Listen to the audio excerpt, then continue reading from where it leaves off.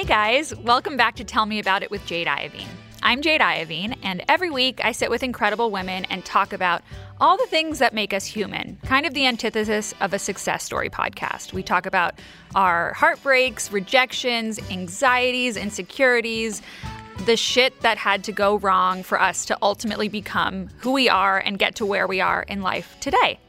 If you don't follow me on Instagram, a couple days ago or earlier this week, I posted about my abortion story. Just with everything going on in Texas right now, my heart was so heavy and I just felt like it was 6 years ago for me and I just couldn't really hold it in any longer. Not everyone that has an abortion has to share it on Instagram at all. But for me, because I have this podcast and because my abortion story was such a big part of my life and really was the catalyst for my mental health journey that I've been on since, it felt like I was choking the more that I held it in. And wow is all I can really say about the response. When I tell you that the second that I posted it, I threw my phone. I'm not exaggerating at all.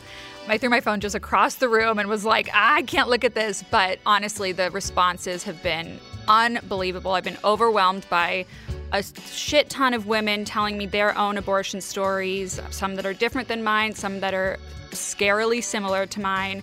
So many people have reached out with just their love and support, and honestly, it feels like I can finally exhale. I woke up the morning after feeling very different than I have in the past few years, and I really think that's why. And I really appreciate you guys catching me as I took this leap of faith. So if you haven't seen the post, it's on my Instagram, and just wanted to say thank you and just tell you what I'm feeling about it now. Anyway, today we have Manon Matthews on the show. Blowing up across social media, comedian, TikTok influencer, podcaster, and author Manon Matthews creates content for her 3 million followers across all her social platforms. She entered the world of Vine stardom, oh my god, remember Vine? With hilarious videos that find the absurdity in everything, from first dates to femininity to female celebrities. Last year, she released a book called Funny How It Works Out.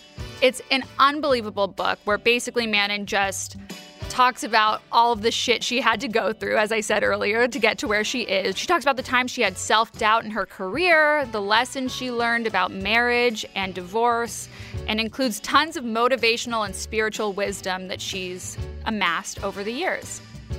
Along with fellow actor and friend Johnny Carlson, Manon co-hosts the podcast Serious But Funny, double T in butt, bringing listeners laughs while also digging into some real down-to-earth subject matters. Manon is a pretty rare comedian, honestly. She's incredibly funny, but balances that with this deep sense of knowing and a large dose of empathy. She's wise, she's self-aware, and well-adjusted, 3 of my favorite traits in a human being, which is rare, honestly, for someone who's been through, quite frankly, a lot of shit. Manon opened up about her DUI and recovering from the shame and the self-loathing it induced. We talked about getting sober and what that journey looked like for her. Manon was married a few years ago, and she let me in on the crisis that led to her divorce, trying to make the relationship work, and then ultimately having to rebuild her life and self-esteem 1 inch at a time. When I tell you that this story will leave you with your jaw on the floor, trust me, it's a doozy. Manon was a breath of fresh air. She was open, honest, and a real tell me about it dream guest who left it all on the table. So without further ado, here is Manon Matthews. Hi, Manon. Hi. How are you? How are you? I had a childhood friend named Jade. She was Did you? Like this. She was Hawaiian, and I grew up with her, so I love the name. Oh my Jade. God, I love that. I never know anyone that has the same name. Yeah, neither do I. That's definitely true. I didn't know you grew up in Calabasas. Yeah. Where'd you go to high school? Calabasas High School. No way. Why? Did you? Oh my God. No, my boyfriend grew up in Calabasas. I grew up in this area, I'm this area. You don't know where I am. Yeah, no. I grew up in Beverly Hills area. Awesome. Who's your boyfriend? His name's Dylan Satin. I don't know. Yeah. You guys are you're 2 years apart, I think. But okay. anyway. Is he younger or older than you? Yeah, younger than you. Okay. Maybe I saw him around. Oh my God. But I love Calabasas. And Yeah, you were it's there beautiful. before, you knew about it before the Kardashians. Oh yeah, long before. And now it's this whole other place where it's like, oh, Britney and Bieber and just everybody Right. apparently lives there. I don't anymore. Right. I moved away like over 10 years ago. But still in LA. Yeah, it's close by. It's like Yeah. 25 minutes or something from where I am now. Where are you now? In the valley, like Toluca Lake. So always the Valley. Valley girl through and through. I love that. Okay. We have so much to get through. You have lived a colorful life. I have. And I feel like you've done so much work. You know, like when you can tell in another person when they have the jargon, they know the therapy words and terms and things. I feel like you can tell that you've really done a lot of self-work. I take that as a strong compliment. Oh, it is. And at the same time, I'm trying to undo all the work I've done. Like lately, I'm just like, this is like, I don't know if it was I think it was like an acting coach or something lately. She was like, can you stop reading self-help books? And I really heard that. I was like, you know what? I am kind of done. I think I'm done doing the work. And now I'm just going to be messy. I'm in a very messy stage of my life. And it's actually more healing than all the 10 years of work that I did. It's like sometimes you got to, it's like improv. You got to learn all the like all the rules. You got to play within the lines and then just have fun and then just go. It's so true. I'm kind of like, I'm rounding a corner in therapy for sure. That's like, I'm so sick of myself. Like when I do therapy and I like meditate and then I read a self-help book and then I do this podcast and talk about myself. I'm like, I'm so sick of me, you know? And I also feel like sometimes it's like analysis leads to paralysis. Like sometimes I'm like, I am just overthinking things, like blaming my parents and my childhood for like why I didn't complete my to-do list today or like, you know what I mean? It just like sometimes you need to unlearn or just like let it marinate in your life rather than... Yeah, because, well, first of all, it's always going to be our parents' fault until the day we die, until we realize that they did the best that they could from what their parents gave them. And then when we can accept them for where they're at and that they're never going to quite be as enlightened as us, right? Then we can have fun and just like love them because that's really all they want is for their kids to love them and not blame them for anything because... I don't know. I know when I have a kid, I'm going to just go back to my parents and hug them so tight and be like, thank you so much for like, of course you were smothering me. You loved me beyond, like you were scared. Like they're all scared. They're all doing the best that they can. And as far as what you said about, see, I'm like, first of all, I have brain fog, like nobody's business. Too. I cannot remember words. I'm like, do you smoke weed? Because I'm like, that's my problem. I don't even smoke weed. And I still have that problem. I just have like a memory problem. Same. I honestly feel like that's a whole other story, but you said something that will come to my mind. Okay. No, I have been on this podcast before interviewing people, no bullshit. And I'm like, wait, where am I? Like, I literally lost my train of thought so much so that I had to like regather myself for like 2 minutes. It was humiliating. You said you think about you too much. That's the root of all of our problems is we're all thinking, especially if you're in like personal development and healing the trauma and all that stuff. It's like you start to think about yourself, especially being on social media. If if you're a person, which we all are, on and off, but people who are influencers and film themselves a lot, like I'm so over myself. I know. And anytime I'm like really unhappy, it's because I'm thinking about myself way too much. And I'm not in service. I'm not asking somebody, how are you doing? And really listening to the answer.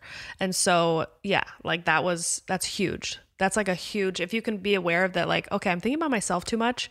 That's such a gift because then you can know what the solution is, which is to get into service of somebody else. Right. Because like depression's really like a lack of connection in so many ways. And like those feelings are all rooted in feeling disconnected from people and just like breathing your own exhaust all day long is just can be like a nauseating thing to do. By the way, I am the biggest proponent of therapy and love it and couldn't survive without it right now in my life.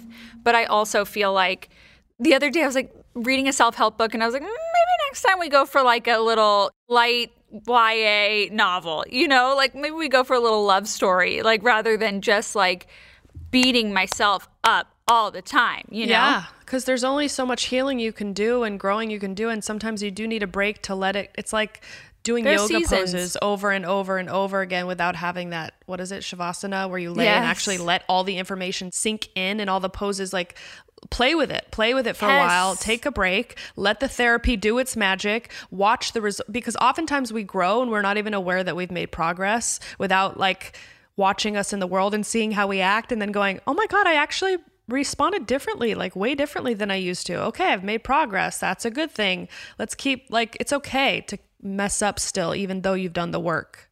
How long have you been in therapy? I'm not in it right now. My therapy has been from all different avenues. Traditional talk therapy, I don't know. I started when I was in my early 20s, but it was never a, consistently weekly thing. I'd go for like every week for like a month or two, and then I'd take 6 months off. And I would kind of go when I felt that irritability kick in. But I got so much healing from doing different workshops. Like all the workshops that exist, I would just go and learn different modalities of healing. And then we're the be like, same in that way. Yeah. Probably seen you there. Yes, I know, seriously. So have you always been super attracted to self-help in like that world, or like was there a catalyst that sparked that interest?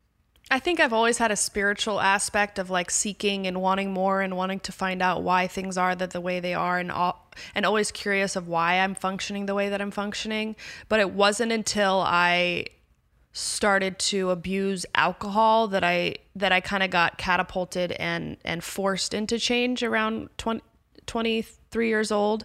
So I stopped drinking, and then of course that leaves room to like really be aware and present and see what's really going on. And so I think I got it around 23 when I got sober and started, the healing journey. Yeah. And that'll do it. Yeah. That'll do it. Right? So can we go back to when you were 23? That seems like a big sliding door moment in your life. You got a DUI, as I understand, right? I got arrested for one. I didn't actually get one. Okay, Thank that's God. Traumatic enough, probably, right? Well, yeah, especially when they're pulling you over because you didn't turn on your headlights. Yeah, can you tell the story? So, I'm like, this is just a crazy moment. I did Second City, which is an improv school in Hollywood, and every Tuesday I had class, and after class we would go to Big Wang's and sing karaoke, and of course I would always my go-to song was Mr. Jones, but then occasionally I would throw in Katy Perry and like run around Which acting Katy Perry? Oh, E.T. Oh, of course. Yeah, and then I would dance and and act like I was in concert. That's a hard note to hit. There's some hard notes in there. Yeah, there are. It's a vocally challenging song. But I was drinking, so I think in my head I was hitting them very well. Yeah. And I, after one night, I drank a lot up until then. Like I could have stopped at any time, but for some reason on this night particularly, I was actually borrowing my mom's car. And so I didn't know the functions of it. And I got in the car, like driving home. Of course, I think at this night I only had 3 drinks over a course of a few hours, which was for me a very light night. And I get in the car and I get within a minute, I'm on the phone, which you're not. This was 2012. Yeah, I wonder still think you weren't supposed to be. Remember when you were allowed to be? That was so crazy. That's so crazy. But we weren't like on Instagram. Like exactly. The only thing you were doing was calling and texting. Which is not good. Don't do it. Yes, but it's the lesser of all evils. Now evils. people are like going live whilst driving and making TikToks. So yeah, I get pulled over and I was like, oh man, it's because I'm on my phone. Dang it. Oh, it didn't even occur to you like, fuck, I drank. No. Okay. Because 3 drinks in 3 hours. I know. I know. I'm just always like when I see a police officer, I literally think of like everything that I like panic. Oh yeah, same. I'm like they know about that when belt I cheated on the test. Yeah. Yes. Like fuck. Yeah. I've cheated on all my tests in high school. Like I could not focus. Yeah, and they were gonna know that. Right, of course. They were going to say, hey, remember Mr. Rome's class in 5th grade? Of course. They know. Of course. Yeah, you're in trouble and you're going to jail for life. And so I pulled over and like they were like, do you know why we stopped you? And I was like, I don't remember what I said. Probably something cheeky because I'm like, I don't know because I'm cute or I like something stupid. And they're like, your lights aren't on. And I was like, oh, this is my mom's car. Like, I don't. I'm still trying to figure out how to turn on the lights. Thank you so much. Great response. Yeah. Which is the truth. It is. Yeah. And then, of course, they smelt the beer and they were like, have you been drinking? And I don't want to lie. So I was like, yes, but not enough to get me in trouble. And they're like, ma'am, step out of the car. I was like, okay. So I did. And in that situation, are you supposed to lie? Well, I guess maybe I just should have. But I feel like that, if they can smell it, I felt like they might have appreciated that I was honest. Yeah, probably. No, I just wondered genuinely. Okay, go on. Like I felt like it was such a smart answer. Yeah, me too. Oh, well. Yeah, who knows? They had me do like, ZYXW, like saying that. Oh, no alpha, way. Which no one does that sober. Like try and right, do it. I can't do it. What are you talking about? You're having us do these impossible things. I can't walk in a straight line sober. Right. So like... So did you fail the test? I guess. And then they breathalyzed me and I blew .08. Oh, isn't that the limit? That's the limit. Right? It is. Exactly. That's exactly the limit, but meaning they can take me in. So when did it occur to you, oh shit, I'm going to jail? Well, technically you don't go to jail. Yeah, where do you go? I don't know anything about this. You've never had it? No, I'm just kidding. Are you even I'm not living? cool enough. I know. I'm not cool enough. They took me in and they put me at a bench. And oddly enough, I saw a friend that I was just with. Oh, stop it right now. Oh my God, genius. Because I was with a group of friends from my improv class and I saw him, let's just call him Matt. That's not his name, but I'm going to call him that for this story. And I was like, Matt? And he's like, Manon? And I was like, what's up? He had just gotten funny pulled over. running into you here. Yeah, I just saw you 10 minutes ago and now we're both here. This is crazy. And we were handcuffed to the bench. And this that's funny, but it's not, you know what I mean? Well, at the time it was very funny because we're two comedians. It's hilarious. Yes. And we're still kind of tipsy. So we're like, this is hilarious. This is so funny. Because, I see the humor in everything. I was joking around the entire time. Which they liked. I mean, they were eventually, copsters, they were just like the comedian over here, oh my God, you're hilarious. They were just enjoying it. Other than this one female cop who walked by, saw me chatting with Matt, and she's like, this is not speed dating. Okay, quiet. And so then I was like, okay, she's having a rough time.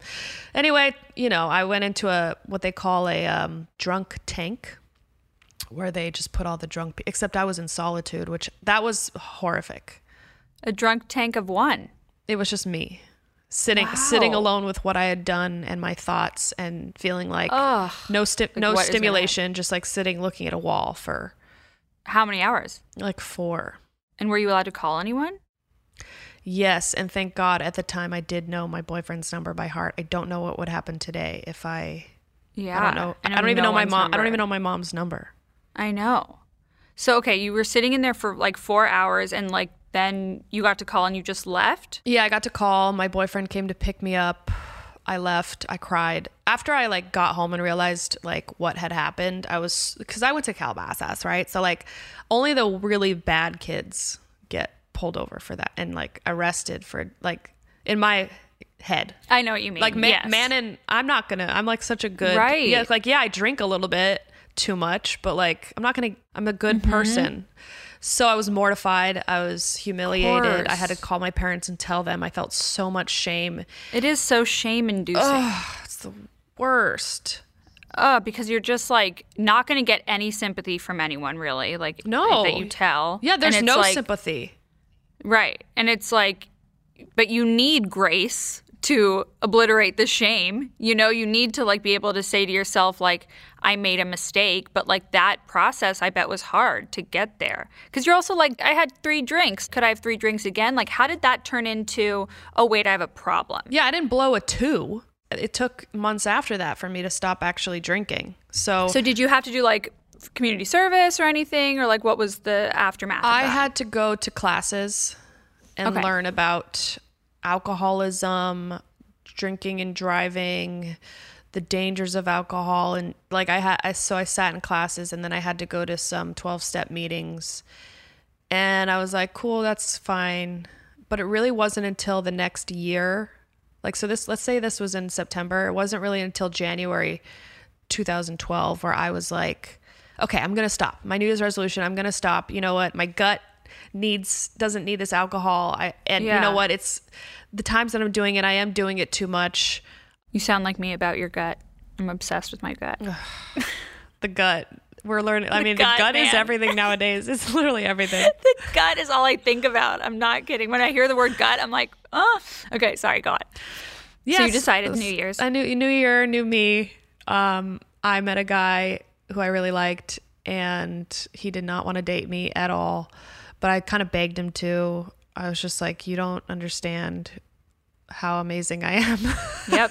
That's how it goes. Like, I understand I'm not your type, but inside, yeah, I'm going to change your mind. Watch me contort myself into like whatever you want me to be, and then you'll see how amazing I am. Yeah. And so he finally was like, fine. Oh, the reason why he didn't want me is because I hooked up with his roommate. So that's mainly, I think, why he was like, no, you hooked up with my roommate. And I was like, that's fine. That was the past. Like, that was But that would just mean that he'd be ago. weird about everything. You know what I mean? Well, not just... More to be revealed soon. Okay, I'm excited. Is that the person you end up marrying? Hell no. Oh, okay. No, I mean, no shade if you're listening, sir. Not that either of them. They're not listening. Yes. It's fine. Okay. But I definitely didn't marry this. This was in 2012. Like, I went from being a mess to less of a mess. Okay. Wonderful. Meaning I attracted different breeds of men. Anyway. Right. This guy, his name's, who cares about their name? It doesn't matter. I met him. Make it up. I wanted him. This was like I think I met him in November, December. We went out one night and he was like crying, but he hadn't drank. And I was like, oh my God, I never see anyone in LA crying. Access to your emotions. Yeah. Yeah, it was beautiful. And he had no shame. Yeah. He was just like tearing up, talking about his life. And I was like, no toxic masculinity. I loved it. And I wanted more. But unfortunately that night I did hook up with his roommate. And then months later I was like, but I want you. Like, that was nothing. And he was like, I don't want you. And I was like, just trust me. And then we finally started hanging out. But isn't it so amazing and hilarious how we actually think that'll work? Like, my boyfriend and I have been dating for 7 years, so maybe it did work in the long run. But when I first fell in love with him and he did not give me the time of day and had a girlfriend, I was like, fuck, I'm going to make him jealous and I'm going to hook up with his best friend. So I did, and like assumed he, would get so jealous and they want to date me, and like it was crickets, obviously. And then years later he was like, honestly, we probably would have gotten together so much earlier had you not done that. Like, I couldn't get it out of my head that you hooked up with my best friend. So like, I don't really know if it's the right decision or not, but it worked for me, I guess. Oh yeah. If I just stop giving him attention and give my attention elsewhere, he'll get jealous and eventually fight for me. It's ridiculous. Yep. But that is true, that if it's meant to be, it'll be. And for sure. So there's really not much you can do to mess it up. I mean, don't do anything crazy, but whatever. You can do nothing wrong with the right person. You can do nothing right with the wrong, whatever. Ooh, I love that. I've never heard that. There's something. So anyway, New Year, new me. We're hanging out. But it's very one-on-one, very like sober, of course, because I was 2 weeks. I was like, New Year, whatever. He was doing the crying thing again, and I was just like in awe of his honesty and his conviction. Oh, he cried again. Yeah, well, he cried a lot. Yeah. And whatever. On our like third or fourth date, we went out to a club with some friends. I was not drinking. He had a drink. My friends had a drink. I had no defense against the first drink, so I went, I'm gonna drink, and then we were at the club and he didn't want to like dance or anything. And I need to dance. Like, if I'm going to go to a club, I'm not going to just sit there. Yeah. So I danced. It's hell. Like, you have to do something fun. Yes. Just standing there like, what? Yeah, are you fucking crazy? So I think he got intimidated or something because I was dancing and there were guys around, and he was like, I'm going to go. And I was like, why? And he's like, because you're just like, we're not even hanging out. You just left me and now you're dancing with other dudes. And I was like, don't go. And that night was the night I decided to stop drinking, like, for good, because he was rejecting me and I wanted him more than I wanted the alcohol. And then I started going to meetings, and I dated him for about 8 months, and he didn't drink while we were together, which really helped me. Yeah. Like, soothe that part of me that like needed attention or love or whatever it was. And he ended up being really lovely guy, but I think fear got the best of him, and he was unfortunately pretty possessive and insecure and jealous, and I felt very constricted. And in my healing of doing the steps and such, I realized I my highest self didn't want to really be with him. Right. And so we didn't work out, but I'm forever grateful for him because he like helped you reach that point where you were like, okay, this might be bigger than me. Yeah, totally. But people are always like, so was it the DUI or was it the blacking out in Vegas and ending up in the hospital? Like, is that what got you sober? Right. I'm like, no. It was that a guy rejected me and he didn't like me when I drank. So that's what I made up in my mind. I was like, oh, my behavior isn't in alignment with what he wants, so I better stop. But thank God, honestly, thank God you had that moment. I love that you say that that's what it took, because that does make so much sense. Like that, the rationale behind it is there, you know? Yeah, because love and attention and affection is way more of a drug to me than alcohol.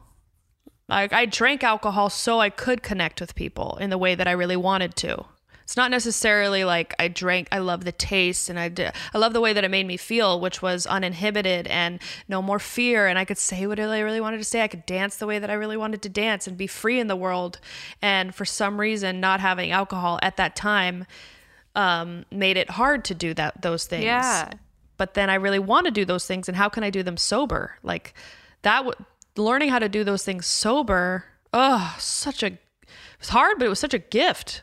Yeah, it's so hard, but it is such a gift. Exactly. Because it's like once you find that magic sauce or whatever, you know what I mean? Like, or prove to yourself that you can actually have fun and be fun and people love you the same. Because I think people, a lot of the time, addicts are afraid of like that people won't love them without that, because like sometimes I think it makes them more them, able to be more uninhibited, you know, like more fun, and people are afraid that people won't love them the same. Well, and I think when you first stop alcohol or you first stop the thing that is the pacifier, it is a little sad, and you are a little weird at first because you're so like you don't have the pacifier to make you feel comfortable. And so taking away those things that once made us feel that way, we will be weird at first. And maybe people don't want to spend time with us, but sober people will, and you'll be able to connect on a really deep level. You'll be actually start to process the pain that you avoided for so long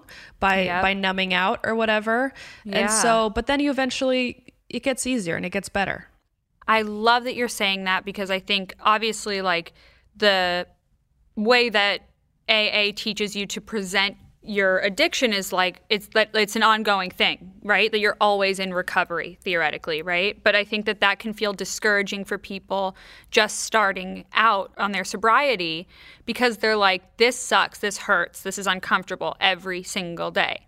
And I think like, you know, people are afraid of saying it gets easier because people relapse and stuff all the time, you know? But I feel like you do reach some peace. Oh my God, yes. I had what they call a pink cloud for What's that? years. Tell me. Oh my gosh. Well, like it's like when a person stops eating sugar or stops drinking alcohol or stops shooting whatever they're shooting. I don't know and then all this, like it hurts at first, but then there's like the gift of clarity and things start to look brighter and you start to feel like hope again in your life, where you're like, oh my God, I'm not thinking about alcohol anymore. Like for a long time, I didn't realize the freedom I would get by not even thinking about alcohol. Right. Because it takes up it can take up a lot of time going, okay, well, what am I going to drink tonight? And what time are we going to start? And where are we going to go? And how much is it going to, like, I may have saved money. I didn't think about alcohol. So it opened up space for me to think about so many other things. Right. You know, I don't think I would have gotten on doing stand-up or gotten on the Vine app and started creating things if I was still obsessed with like, well, where am I going to go to, you know, have fun? And it's like the creativity started becoming so fun and outweighing whatever the old thing of like, I gotta go out and be out all night and then feel like crap the next day. Like wasn't actually that fun. It was the connections. And so much of the shame, right? And so much of shame comes from the morning after, the day after, feeling like, what the fuck did I do? What the fuck did I say? Like, there's so much peace in like being able to just know what you said, what you did, and like being able to fuck up as a normal person, you know, rather than having alcohol to blame, and the shame and the, you know, all of those things that it creates and just like perpetuates, you know? Yes. Yeah. We don't need any more shame. No matter what you've done or how you behave, we don't need added shame on top of it. No. It just adds so much more pain unnecessarily, you know. And we shame each other because we know how well it works. Yeah. You know? Yeah. And those that shame each other are those people shame themselves the most.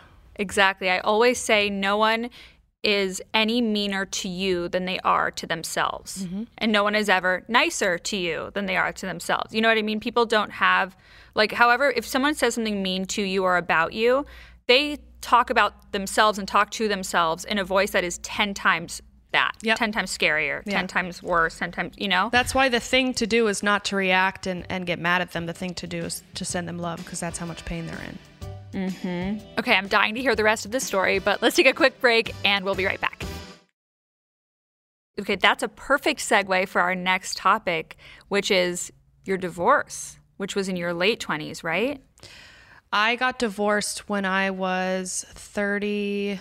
It was final last November, so 32. Turned 32, and a month later, the divorce was final. It takes 6 months to final, and then to even have that conversation of so we're going to call it, right? So we should probably get on finding a mediator and all that stuff. That conversation fascinates me because it always feels like it must feel like an out-of-body experience, because breaking up with someone sucks so badly. You know, obviously being broken up with sucks so badly as well, but it's like this insanely painful conversation, and it's almost like inhuman how powerful what you must be going through when you're saying those words. Yeah, especially with the man that I married, which I got married thinking this was my person forever. I would never have married this man if I thought there was even a possibility of it not working out. So, and I think that's why people get married. And, I'd met him in 2017, and I knew the minute I saw him, oh, that's the man I'm going to marry. And it was a really beautiful fantasy love story where we just knew. We spent, the beginning of the relationship was like a long distance relationship, but... Where did you meet him? We met on Instagram. He has a very long story for himself. He was born in Scotland, grew up in New Zealand, lived in Australia, happened to be visiting Los Angeles while I was living in New York. We found each other online. Actually, I technically found him, and I was watching his videos, and I was like, I feel like I know this person. This is so... Because you were blowing up on Vine at the time. No, Vine had already died. Oh, yeah, 2017. Yeah, it was right? already dead. Yeah. Oh, okay. So you were blowing up elsewhere. Other places, on Instagram, yes. Yeah, on other platforms, yes. And so I was like, you know what? I never, ever, ever do this. I'm going to send him a message. And I saw that Go, girl. I saw that he had already written me 18 months before. Oh, no way. Yeah. Wow. Okay. And his message was just like, you shine unlike any other human I've seen in a very long time, and I'm happy to see how you're channeling your light. And I was like, okay, well, he talks just like me, so this is right. freaking bizarre. And we proceed to message. That night we FaceTime. When he FaceTimed me, I was like, okay, that's in my mind. I was like, oh, that's the man I'm going to marry, which I've never had that thought. Oh, no way. In 30 years, I've never thought that. I love hard and I love being in relationships, but marriage is a whole other story. We talked for hours every day for about 5-6 days. Realized before he goes back to Australia, he should come meet me in person in New York. So we met in Madison Square Park, teared up, held each other. Wait, but one part we're missing, because I've done my research on you. He met your mom before he met you? Mm-hmm. This I need some clarification on. Yes, so he was visiting in Los Angeles. He was actually hanging out with a friend of mine. Yes. It might have been a friend of mine also. And so I saw him in my friend's Instagram story. That's how I found him. And I told my mom, my husband is going to come stay with me because I met the man I'm going to marry. And she was like, should I meet him first? I mean, you haven't met him. She's probably terrified. Yeah, terrified, right. Probably. And I was like, no. And then I told him that she said that. And he's like, oh, I'd love to. So they had a 2-hour coffee before he even met me in person. Do you realize how wild that is? I do. And that was one of the reasons why I trusted him and thought he's an amazing man. And that's why I was so open to him in the beginning, was because of certain actions he would take that really was like, you know, no man would do this unless they were sure about you. They're not going to like meet a person's mom for a 2-hour call. And then she called me. She's like, he's so endearing. He's so sweet. I've actually no problem with him coming to stay with you. And so then he stayed with you. So he came and stayed with me for a week.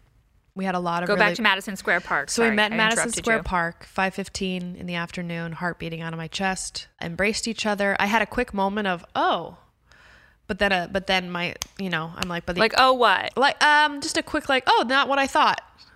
Oh, interesting. But I didn't know what that was. I didn't hear. I just felt like like you're not, The gut. you're different. You're different. Yeah. Our friend the gut. Our friend the gut.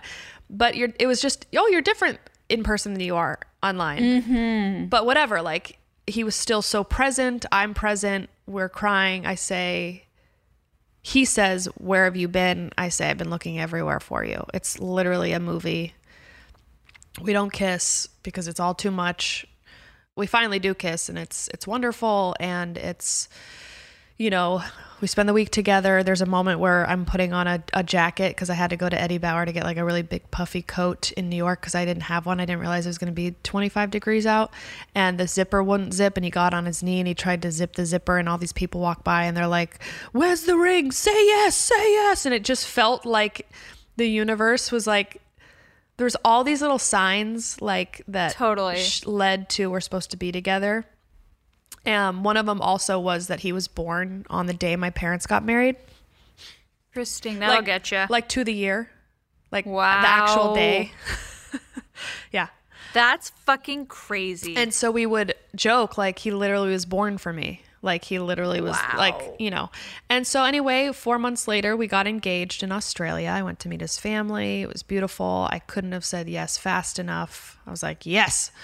We lived in New York for a while. Then we moved over back to Los Angeles, where I'm originally from. Did you ever fight? Not really. Like, no. Not so much. We definitely had discussions and deep talks, but you know, I've done so much work on myself that I know how to dissolve arguments. You know how to de-escalate. You're a professional de-escalator. Yeah, he'd feel what he's feeling, and I'm like, I hear that, yeah. And even if you're an evolved person, but you know what? He did the same thing. Like we both. Like if I was feeling stuff and I would get emotional and vulnerable, I know not to like yell or get angry. I know to go drop down to my heart and actually just say what I'm afraid of rather than trying to blame the other person. Yes. He knew how to hold the space pretty well as well. So we didn't really fight. There was definitely moments of tension where things felt off, but we were really respectful verbally with each other, kind, present, all the things. You know, my friends loved him, my family loved him. They were literally like, man, and you met your match. We would go out to parties and we would dance the same, and we really had something really, really incredible. So from start to getting engaged, how long was that? How long was the courtship? Yeah, so we got engaged after 4 months of meeting, and then when did you move in together? Just 2 months after the engagement. Because we were long distance until then. So we would be together for like... Was he a citizen? No. Okay. Yep. Got it. Cool. You can see where this is heading. Yeah. Okay. So we moved to LA. We spent every day together. It's just... He loved the Valley. He loved the Valley, man. He got a job at a gym. It was great. Got free classes there. We had our wedding in Malibu. It was perfect. Easy. So easy. Like everything was just easy. You're like, why do people say this is hard? Well, you know, like usually it's like there's those movies that are like, I don't know if I can do it, man. I'm going to walk out. And you're like, right. Yeah. And you were just like, this is perfect. This is for me and nothing can go wrong. Yeah. And I actually bought us a house on a street called Weddington 5 days before the wedding. So we had our rehearsal dinner there. Another sign. I know, another sign. God, those signs will get you. Fuck the signs. And he was sober. Not from, my God. Not in the same way that I was, but we almost had the same time of sobriety. So I had projected that he had done the same work that I had done. I was like, oh, sober people You've are... done the 12 steps. You've done you're self-aware. You've done some work. He admitted he didn't, but he just said But he you just did it just on his own. filled in those blanks. Even though he had a really hard life and childhood, like pretty traumatic stuff, he was so willing to grow and learn that I was just like, I don't really care if you've had a different upbringing than me. What matters is that we're going in the same direction, you know? No, that my boyfriend is incredibly self-reflective and like very open to all of my crazy things like that. And it's like, it's the best. So I totally understand what you're saying. Yeah. And so a month after the wedding, we're in the new house and I get the wedding photos and they're gorgeous. So beautiful. And my best friend, who actually was the one that he was hanging out with, him and his girlfriend asked to take me to coffee. We go to coffee. They sit me down and basically grab my arm and they're like, well, we're about to tell you. We just want you to know that we're going to be here for you no matter what. And I was like, what are you saying? Did somebody die? Like the feeling that I got throughout my body was like every cell was just like flipping or something. Like, I don't know how to describe it, but they were like, basically your husband has been messaging this woman because she messaged us, and it's dozens of nude photographs and nude videos of him, and oh my God, and text messages saying, you know, Manon's nothing, she's useless, I won't be with her forever, that's for sure, you're my true queen, I love you, I always have, Manon's boring, she's not sexy, I'm about to blow up on the red carpet and I want you by my side. My blood is boiling. Yeah. Was your heart in your ass? I don't know where it was. It was not in my body. I was not in my body. I thought you were telling me that actually my name was Rebecca. Right. And an alien. So they had the proof. Because I think that that's really important they had when you're going to approach someone. Yeah, because they had gotten this message and they said, we need proof. Because people knew who you were, because obviously, you know, like you had such a big following. And I took everybody and their mom on our love journey. It's definitely the most intense moment I've ever had in my body, in my mind, spirit, soul. Like I literally was like, what? And I'm looking at the messages and I'm seeing, oh yeah, this is how he types. Oh yeah, this is his naked body. Oh yeah, this is his naked body with my name tattooed on his chest, because he tattooed my name on his chest for whatever reason. I don't know. You didn't have to do that. They all do shit like that. I'm telling you. They all, you know, sociopaths. Yeah. And I don't like, I feel it right now where I'm like, what? I couldn't stop saying, what? Wait, what? When? Like, I'm with him all the time. Yeah, you guys were together all day, every day, right? He's so nice to me. What are you talking about? You like, had no inclination. No. Like, no. Or like... No. Like, it made no sense.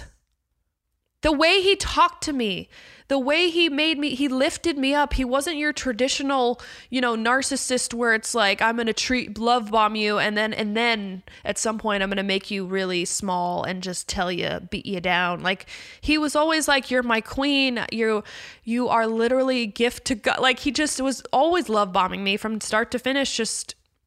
Which again, that was a term I had to learn after, because I didn't know. Right, that's a very classic thing. No, I just thought we're right here. We're present. We see the love like this. Yeah, I mean, how can you differentiate when you don't have the proof of this? You know what I mean? Like, how do you know if someone's loving you or love bombing you? You can't until you can't know. They fuck you over. Yeah, if it happened now, I would know, because I'd go, oh yeah, I remember. This is not normal.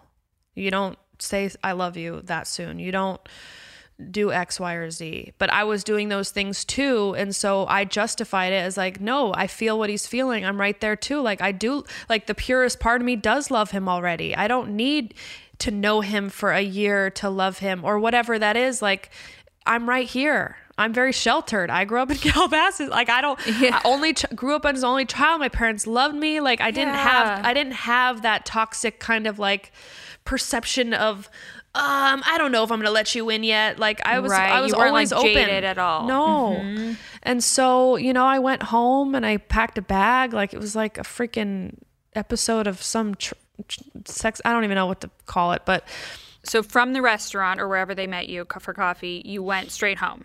I went straight home. He wasn't there. Packed. I packed a little bag. I had my key. I had an out just in case, because at this point I'm like, who did I marry? Totally. And he It's comes. like a Dirty John situation. Isn't it? Yeah, which I watched because people told me to watch it. Yeah, How was that? it was good. It was really. I was like, oh yeah, this is literally what everything, except the violence or whatever. But Right. yeah, I had confronted him. He fell to the floor, cried, admitted everything. Oh, really? And then I proceeded for, the next few days to sage him, shower him, and watch him cry. Because, Literally sage him. Yeah. I didn't know And what he to like do. groveled and Yeah. was like, "I'm so sorry." It's just this one person.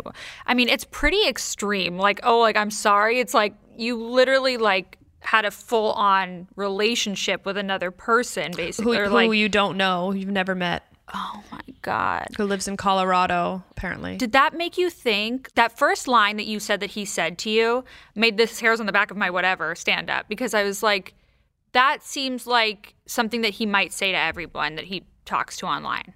I think it is. Yes. I think that's that, or he did what dirty, like he watched me and then realized what's something that she would really enjoy if I say.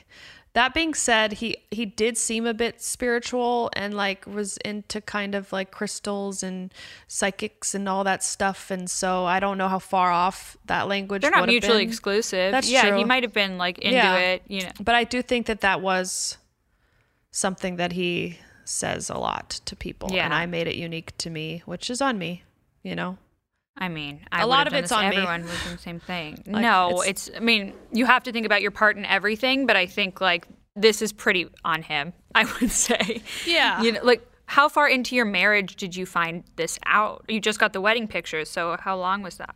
A month after our wedding. Oh my God. Okay. So then you got back into the relationship. You're like, I'm going to give this guy another chance. Was that, looking back, was that an ego decision? Was that like, I need to reclaim my spouse, so to speak, and like not get divorced after 2 months? Or was it like, No, more it was, well, first I didn't stay with him. I kicked him out of the home after the 48 hours. I was like, okay, I need to take care of myself. And the people that were close to me said, man, and just take some space. So we took a month not seeing each other. And, he had vowed to like work on it and all this stuff. I loved him. I mean, I married him. It doesn't just go away. And I thought, you know what, I've seen people change. I've been in the program. If people want to change, they can. Even though everybody around me was like, people don't change. And in my heart, I was like, but if they want to, they can. And he seemed like he really wanted to. So we went to 3 months of therapy, which was really helpful. But I didn't see the changes I wanted to see, if you know what I mean. Meaning he kept on that behavior. oh, like you got more proof of other women he was talking to? Yeah. And that's where I was like, okay, I have to move on because you're not changing. And I'm already so broken at this point. Like I have no trust in you. Why would I want to build on something that's absolutely shattered in pieces? I want to be able to trust. I don't want to hang out with you and go, who are you texting? Totally. That's like, what kind of existence is that? It's horrible. And so that's why I finally walked away. Finally, I think, yes, I could have walked away initially, but I needed to process because I really did love him. And I was like, if, marriages, this is a weird way to start, but if maybe it'll make us closer. I don't know. Yeah, there are all kinds of stories out there, like someone starts their marriage by cheating and then they have the best marriage ever. And Yeah. you know what I mean? And yeah. I was open to making it work if he was. And I took marriage seriously. And so I did everything I could. I left it all on the table so that when I did finally walk away, I don't have to look back. And then it wasn't even until 5 months later that we finally started filing. Wow. With no communication, or like were you guys We like would chat. We would talk. Okay. And People were really stunned at how much I could be friendly and open with him. tell me about the conversation you guys had to like, no more? What was that like? How long did it take? I think it was in February or March of 2020. And I was on a walk and I said, so I know that we've like talked here and there. I just wanted to like confirm, you know, and put it in place that like we're going to call it and divorce. And he's like, yeah. Yeah. And then we kind of just had the silence. And then, you know, occasionally would check in because he still had stuff at the house and we were pretty friendly. And then I think it was like May, like, you know, you had to get on calls with mediators, and luckily, you know, it didn't feel like there was any bad blood. And so we finally filed May something, and then it was like final that November. Were you like when you did try again, you know, and like while you were going through all those things, were you able to be fully in that relationship, do you feel like, or were you like always worrying about what's going on, or feeling like there's a whole side of him I could potentially still not know, or like there could be other things? Like, were you as relaxed as you were prior? At times. You could forget sometimes, like at times I could relax and be in love with him, and then at times I was just like, this is not comfortable. This isn't fun. Mm-hmm. Can I ask a personal question? Sure. Obviously, all my questions are fucking personal. You're gonna be like, Jade, shut up. But did you have a prenup? Yeah. Wow. Thank God. My dad forced me to get one. Thank God, because you worked so fucking hard to like get to where you were. Well, I don't know what his situation was. Nothing. He had nothing. He didn't pay rent. Nothing. Thank God you had a prenup. Oh my God, I'm just selfishly so happy.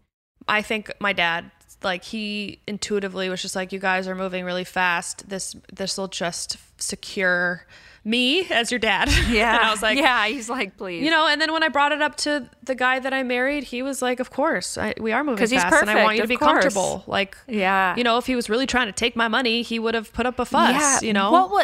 That's the thing. Like, what was he in it for? Or like, maybe the green card? I don't know.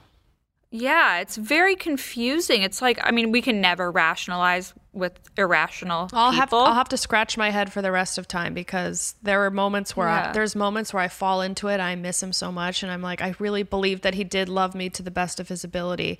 And then there's moments where I'm like, no, because I think about, even if I was in so much pain and I love someone, I could never say the things that he said about me. Like that would haunt me the most. It was that part, like.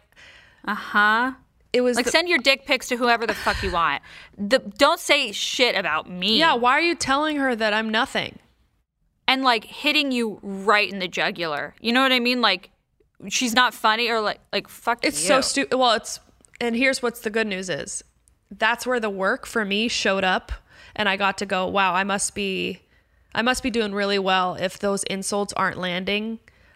Because I don't, you know, like, I'm not insecure about not being funny or sexy or all these things. The proof is in the pudding. Yeah. And so you know? I saw it as like a man who was just trying to keep the girl's attention, willing to say whatever. Because clearly she was probably like, okay, I can't do that. Like, you're married. You love her. He's like, no, I don't. Like, whatever the thing is that he needed to say. Desperate. So desperate. And that was the other thing, is like, had I not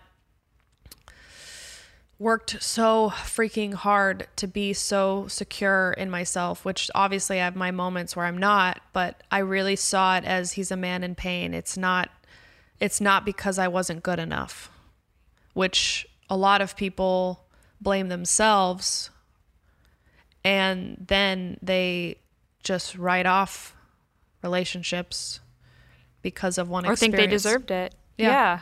And that's not okay. And that's what I'm not for. And that's what I write about in my book. It wasn't so much to take him down. I briefly share what he did, barely. I leave a lot out, which I wish I wouldn't have, because I'll tell you more in a second. Yeah. But it was more about, how can I keep my heart open regardless of another man's pain and behavior? Because I deserve love. And it doesn't look like the way I thought. It's not him, but it is going to be somebody. And it's going to be beautiful, and it's going to be magical. And I'm going to take the lessons that I learned. I'm going to follow my gut. I'm going to listen to the moments where I leaned back or went, this is weird. And I'm going to listen to those. I'm going to listen to my body rather than somebody's words. he said all the right words and I listened to him over myself, over my own energy, because energy doesn't lie. The body doesn't lie. The body knows. If your body's saying no, if your body's like constricting and it's not letting a man in you, there's a reason. Oh my God. Yes, that is so fucking true. And what I did was, oh my God, I just have to keep growing. Maybe I don't feel worthy of this kind of love. Like I wasn't giving my body any credit. Because there were moments where he would say really beautiful things and my head would like lean back. Oh, so you actually recoiled. And we would laugh like, what a weird response. Why aren't you saying it back? And I was like, now I look back on those moments. Oh my God, you look like Mila Kunis. Oh my God, thank you. That's so Do you get that? Nice of you. I like on my best, probably 4 times, and I like just keep those in my back pocket. But thank you. Yeah, that's what just stuck out.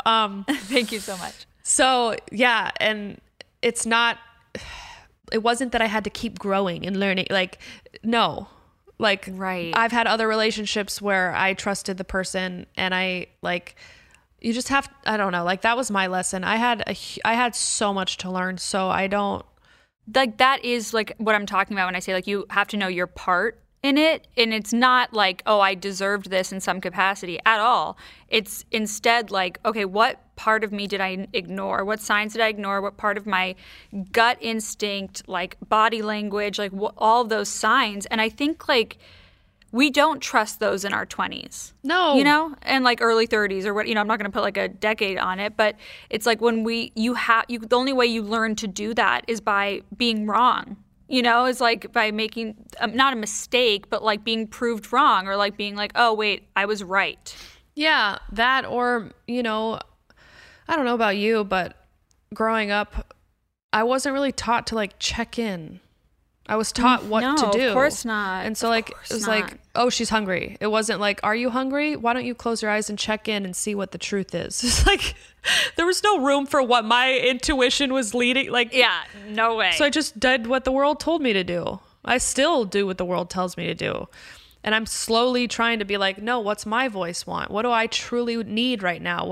How can I ask myself and get quiet in those moments and not just impulsively answer because I'm trying to people please or trying to, skip that awkward silence or totally risk being judged, whatever it is. But you'll save so much time if you can check in with yourself and see how you really feel about something. For sure. I think like something that's hard for me and hard for a lot of people, especially with anxiety, is like, sometimes you're like, wait, is this my gut or is this anxiety? And you blame, it's the same thing that you're talking about, like blaming something else internally for a gut feeling. You're like, oh shit, no, that's actually just anxiety and like an intrusive thought. Like I'll do that to myself all the time. Like, oh no, it's just an intrusive thought. And then I'm like, later on, I'm like, that was my gut. It's sometimes hard to differentiate. Yeah. And you're always allowed to pause. You don't have to give an answer right away. Right. Like I look back and I go, okay, what would the recovered or what would the different behavior be if I could go back? Not because I think I need to look back, but so I can know what to do moving forward. Okay, we just met. He wants to come fly over and we want to meet in person. And I really, really want that. But I'm very excited right now. Can I pause? Can I say, hey, I'm going to take a day or two and just like settle in and see how I feel about this? Because this is moving very fast. I didn't want to do that. I was so obsessed and excited about this story that I just met my husband. Like, what if I, what if I would have relaxed into it and really heard that it wasn't what I thought? I don't want to be disappointed. I don't want him to leave and go, oh, you're not sure? Like, I'm sure I'm going to leave you. Like, yeah, we act out of fear. And so now I'd rather risk him leaving 3 years prior and know him for a week than marry the dude. Yeah. Yeah. No, it's so true, but you have to learn that the hard way sometimes. Which I did. Yeah. Yeah. Okay, let's take another break and we'll be back in a minute. So I want to talk to you about rebuilding from that relationship and that moment. First of all, while you're going through this hell, you are extremely famous on social media. How did you put on a brave face every day? Did you let people in on your struggle? Like, how did you make funny content at this time? So a couple things. It's funny that you asked that because So for a long time, I wanted to protect him.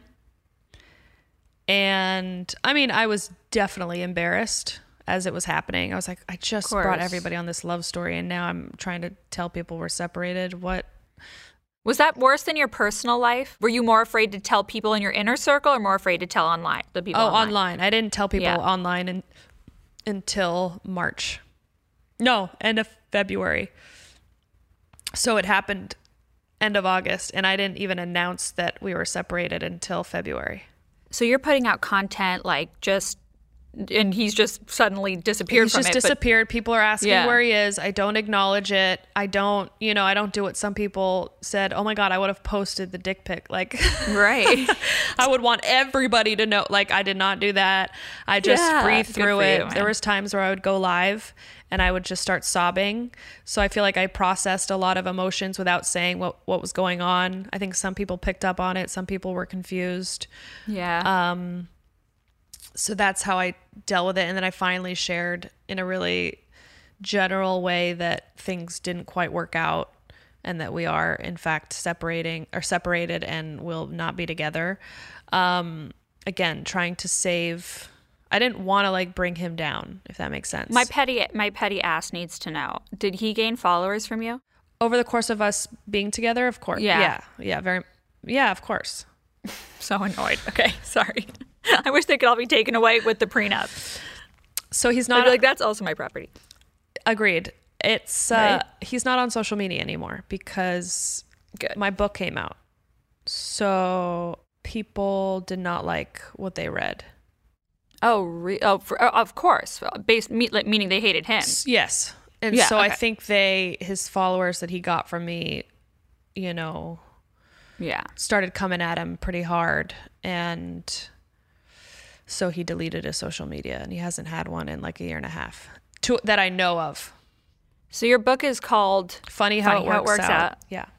The cover is so cute. It's amazing. The book is incredible. Thank you. I've read some excerpts. Thank you. Did he contact you?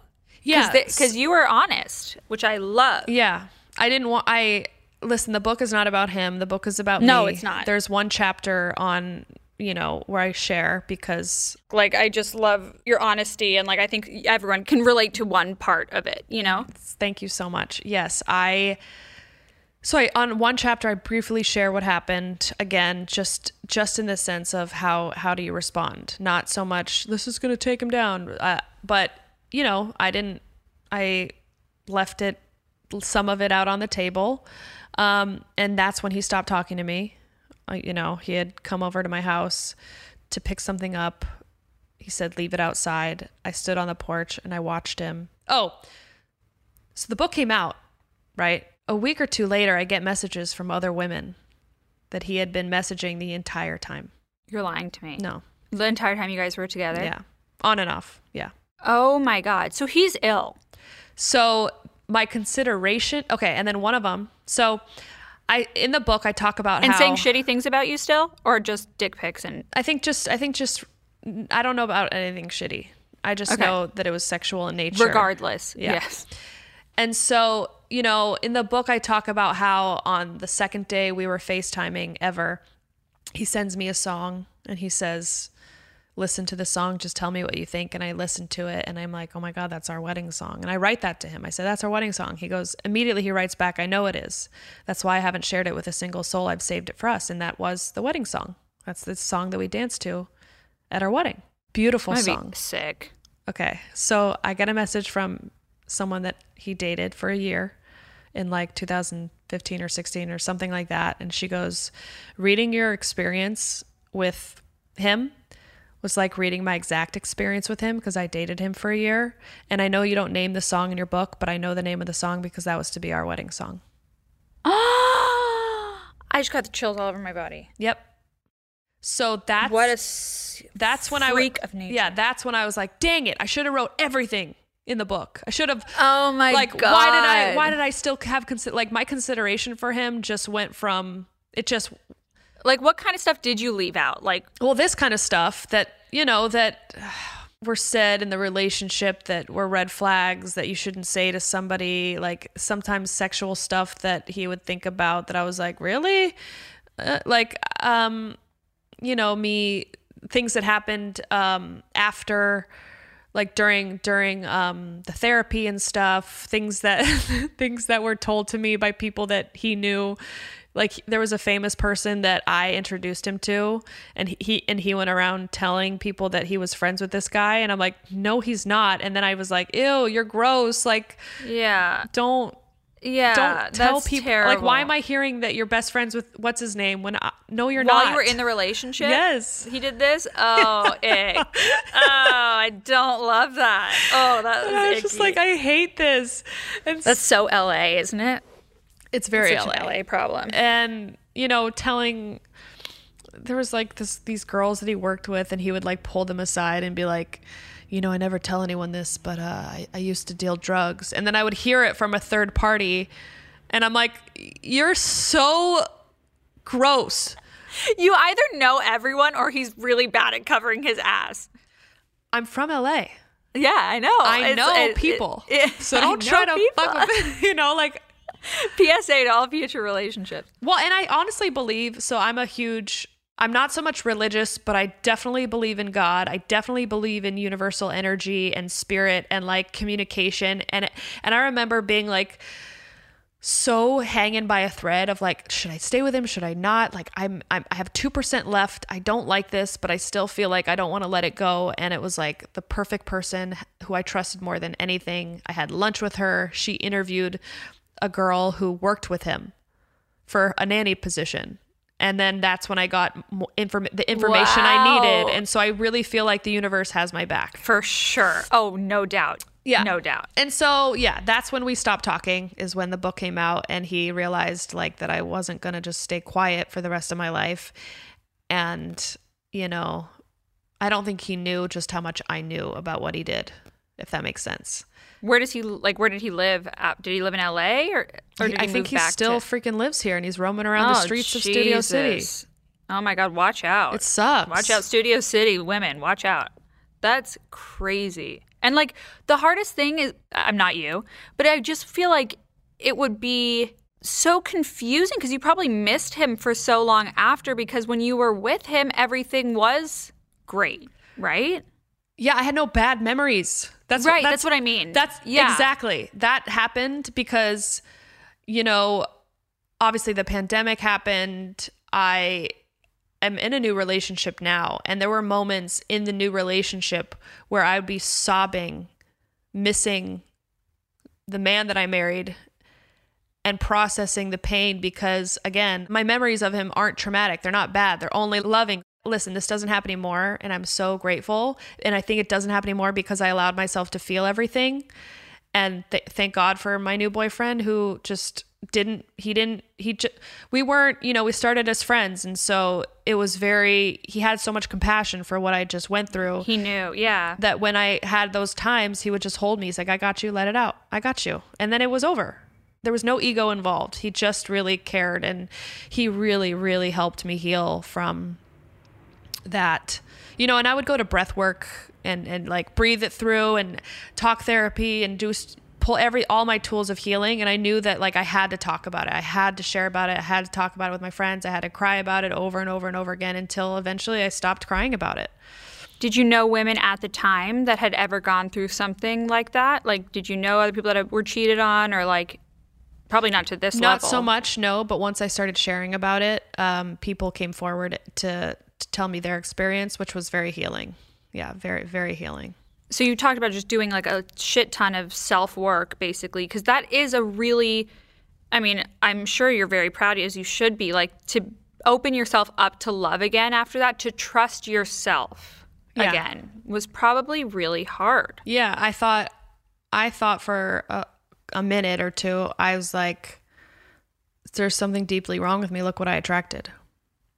I definitely blamed myself for a while. I was like, how could I have been so stupid?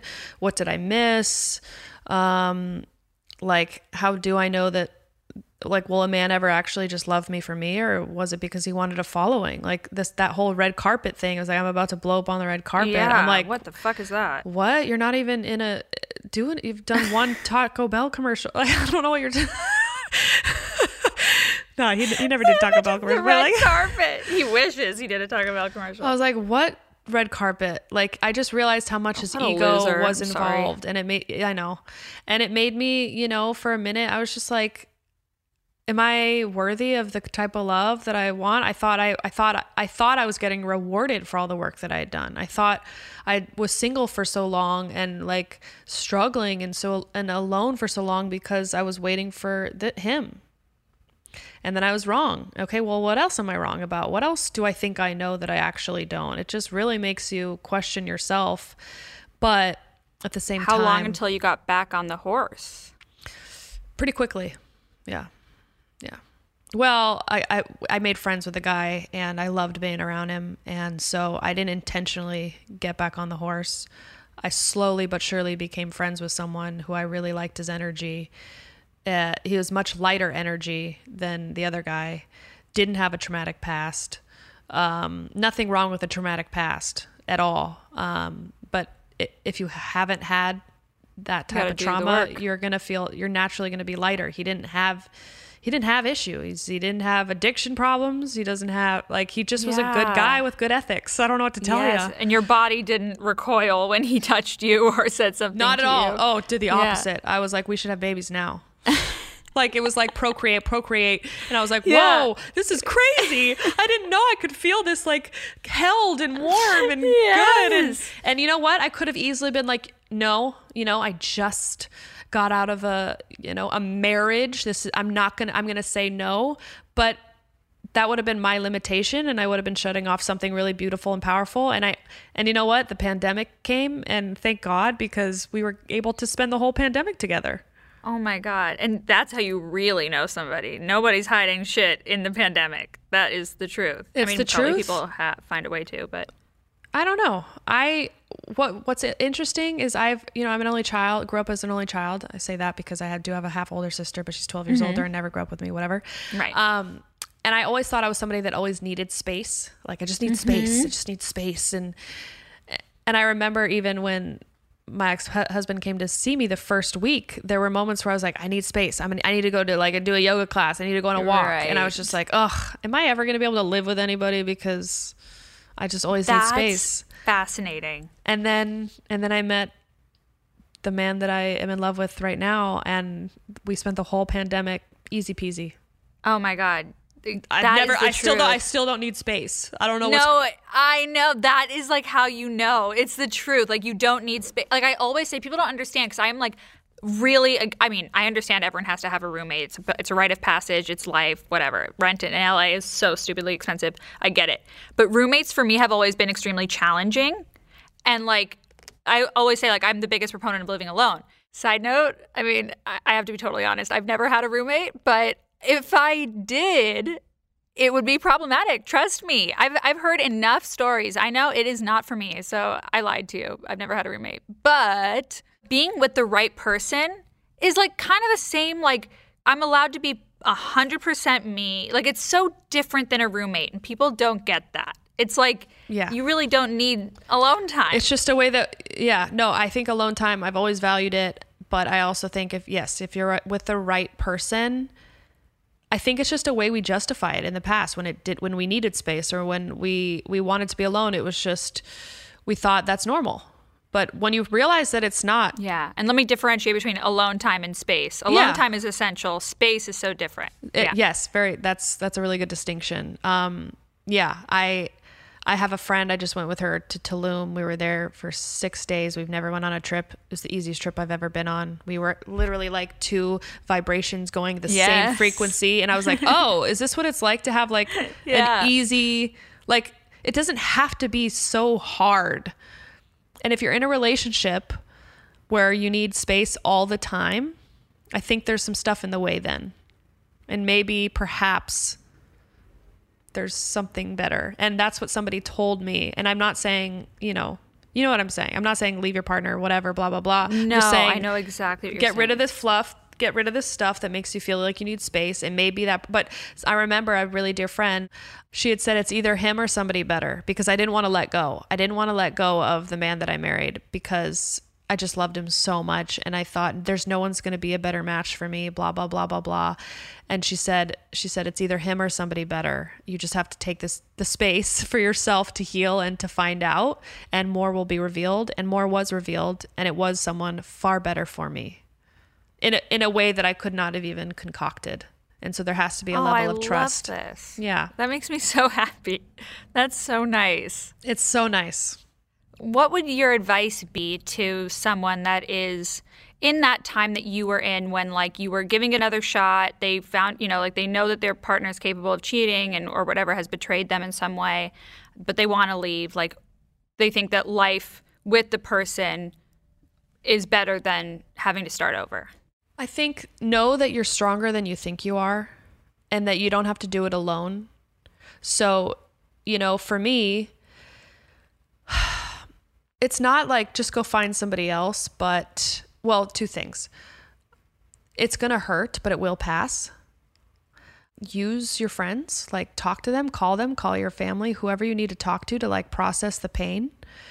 Don't try to like wing it and do it alone. You don't have to. No. And I'm really, really grateful that my current boyfriend came into my life when he did, because I think if he hadn't come, who knows, the pandemic would have hit and I live alone, and maybe I would have resorted back to what was toxic. And I didn't have to, because I was in the presence of real love and compassion and kindness. And it really showed me, the universe showed me that what else was out there for me. But there's also, in order to have clean water, you have to dump out the old dirty water. You can't keep pouring in clean. It's still, that's dirt in it. So sometimes you have to let go of that thing, like that there's an image of, a little girl that pictures, it's a little girl with like, let's say God or Jesus or whoever. Mm-hmm. And she's holding on so tight to her little teddy bear. Yeah. You know what I'm talking about? And she's like, I don't want to let it go. This is my precious teddy bear. I love it so much. And God's like, if you let go, I have something really great for you. But she doesn't see it, like, cause he's not showing it to her, but behind his back, he has this bigger, better teddy bear. But if she only knew what God had in store for her, she'd be cheering him on right now. I love that. It's so true. And we think that, oh, this is the best it's ever going to get. I promise you, there are things that are coming in that are going to blow your mind. You just have to trust and just breathe through it and let what's no longer serving you go. So fucking true.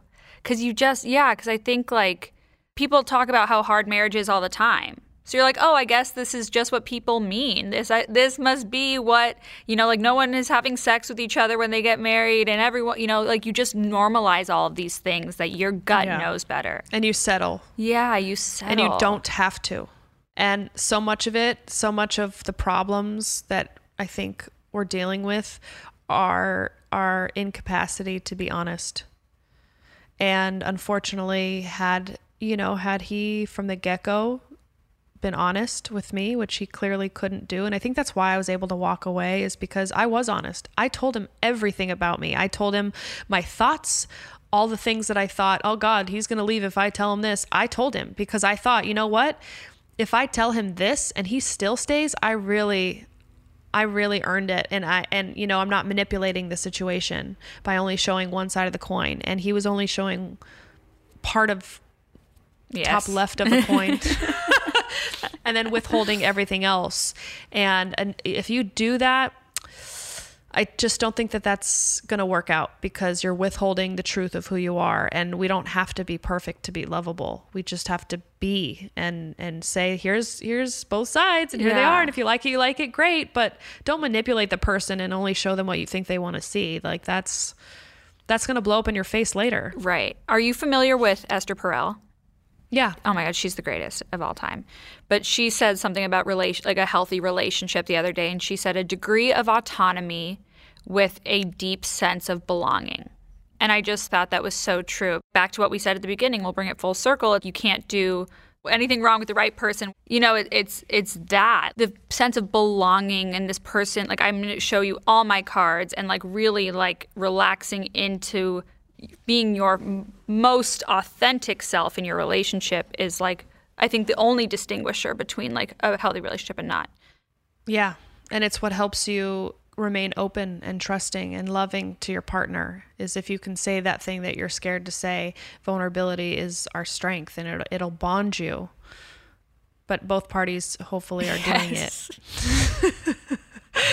And on that note, I literally could talk to you for 4 years. Like, you are incredible. I feel the same way. Oh my Thank God. you. This was so fun. Thank you so, so much.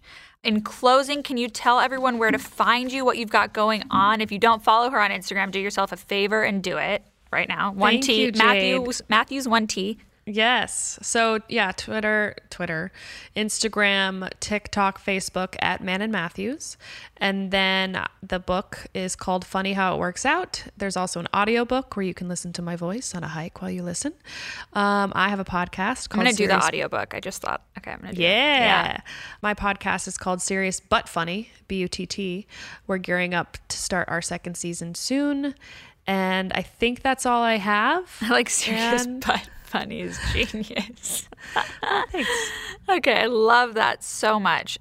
Thank you for sharing like all of that. I just think it's going to help so many people, and you're so awesome, and you're on such an awesome path, and I'm so happy for you. Like, this story has a happy ending, and I love a happy ending. I know. I know. We need a happy ending right now in this world. Yes, we do, and I think there's one coming. Let's keep that in mind. Yes. And all my love to you. Thank you so much, Jade. Thank you. What a wild ride Manon has been on. I mean, I really just dove into the real stuff really quickly with her, and she was game, and I just appreciate her so much, and I appreciate her honesty and openness and realness. It's rare to find these days, as we know, but I think her story will either shock you or you'll relate to it in a big, big way. So I hope you got a lot out of this episode, feel validated and seen, and know that someone else out there has gone through the same shit you have. That's all I have for you guys this week. I will see you guys back here next week. In the meantime, please rate, comment, and follow the podcast, and DM me if you do that so I can thank you on Instagram. I'm at Jade Iovine, and we can continue the conversation there. I'll see you back here next week. Bye.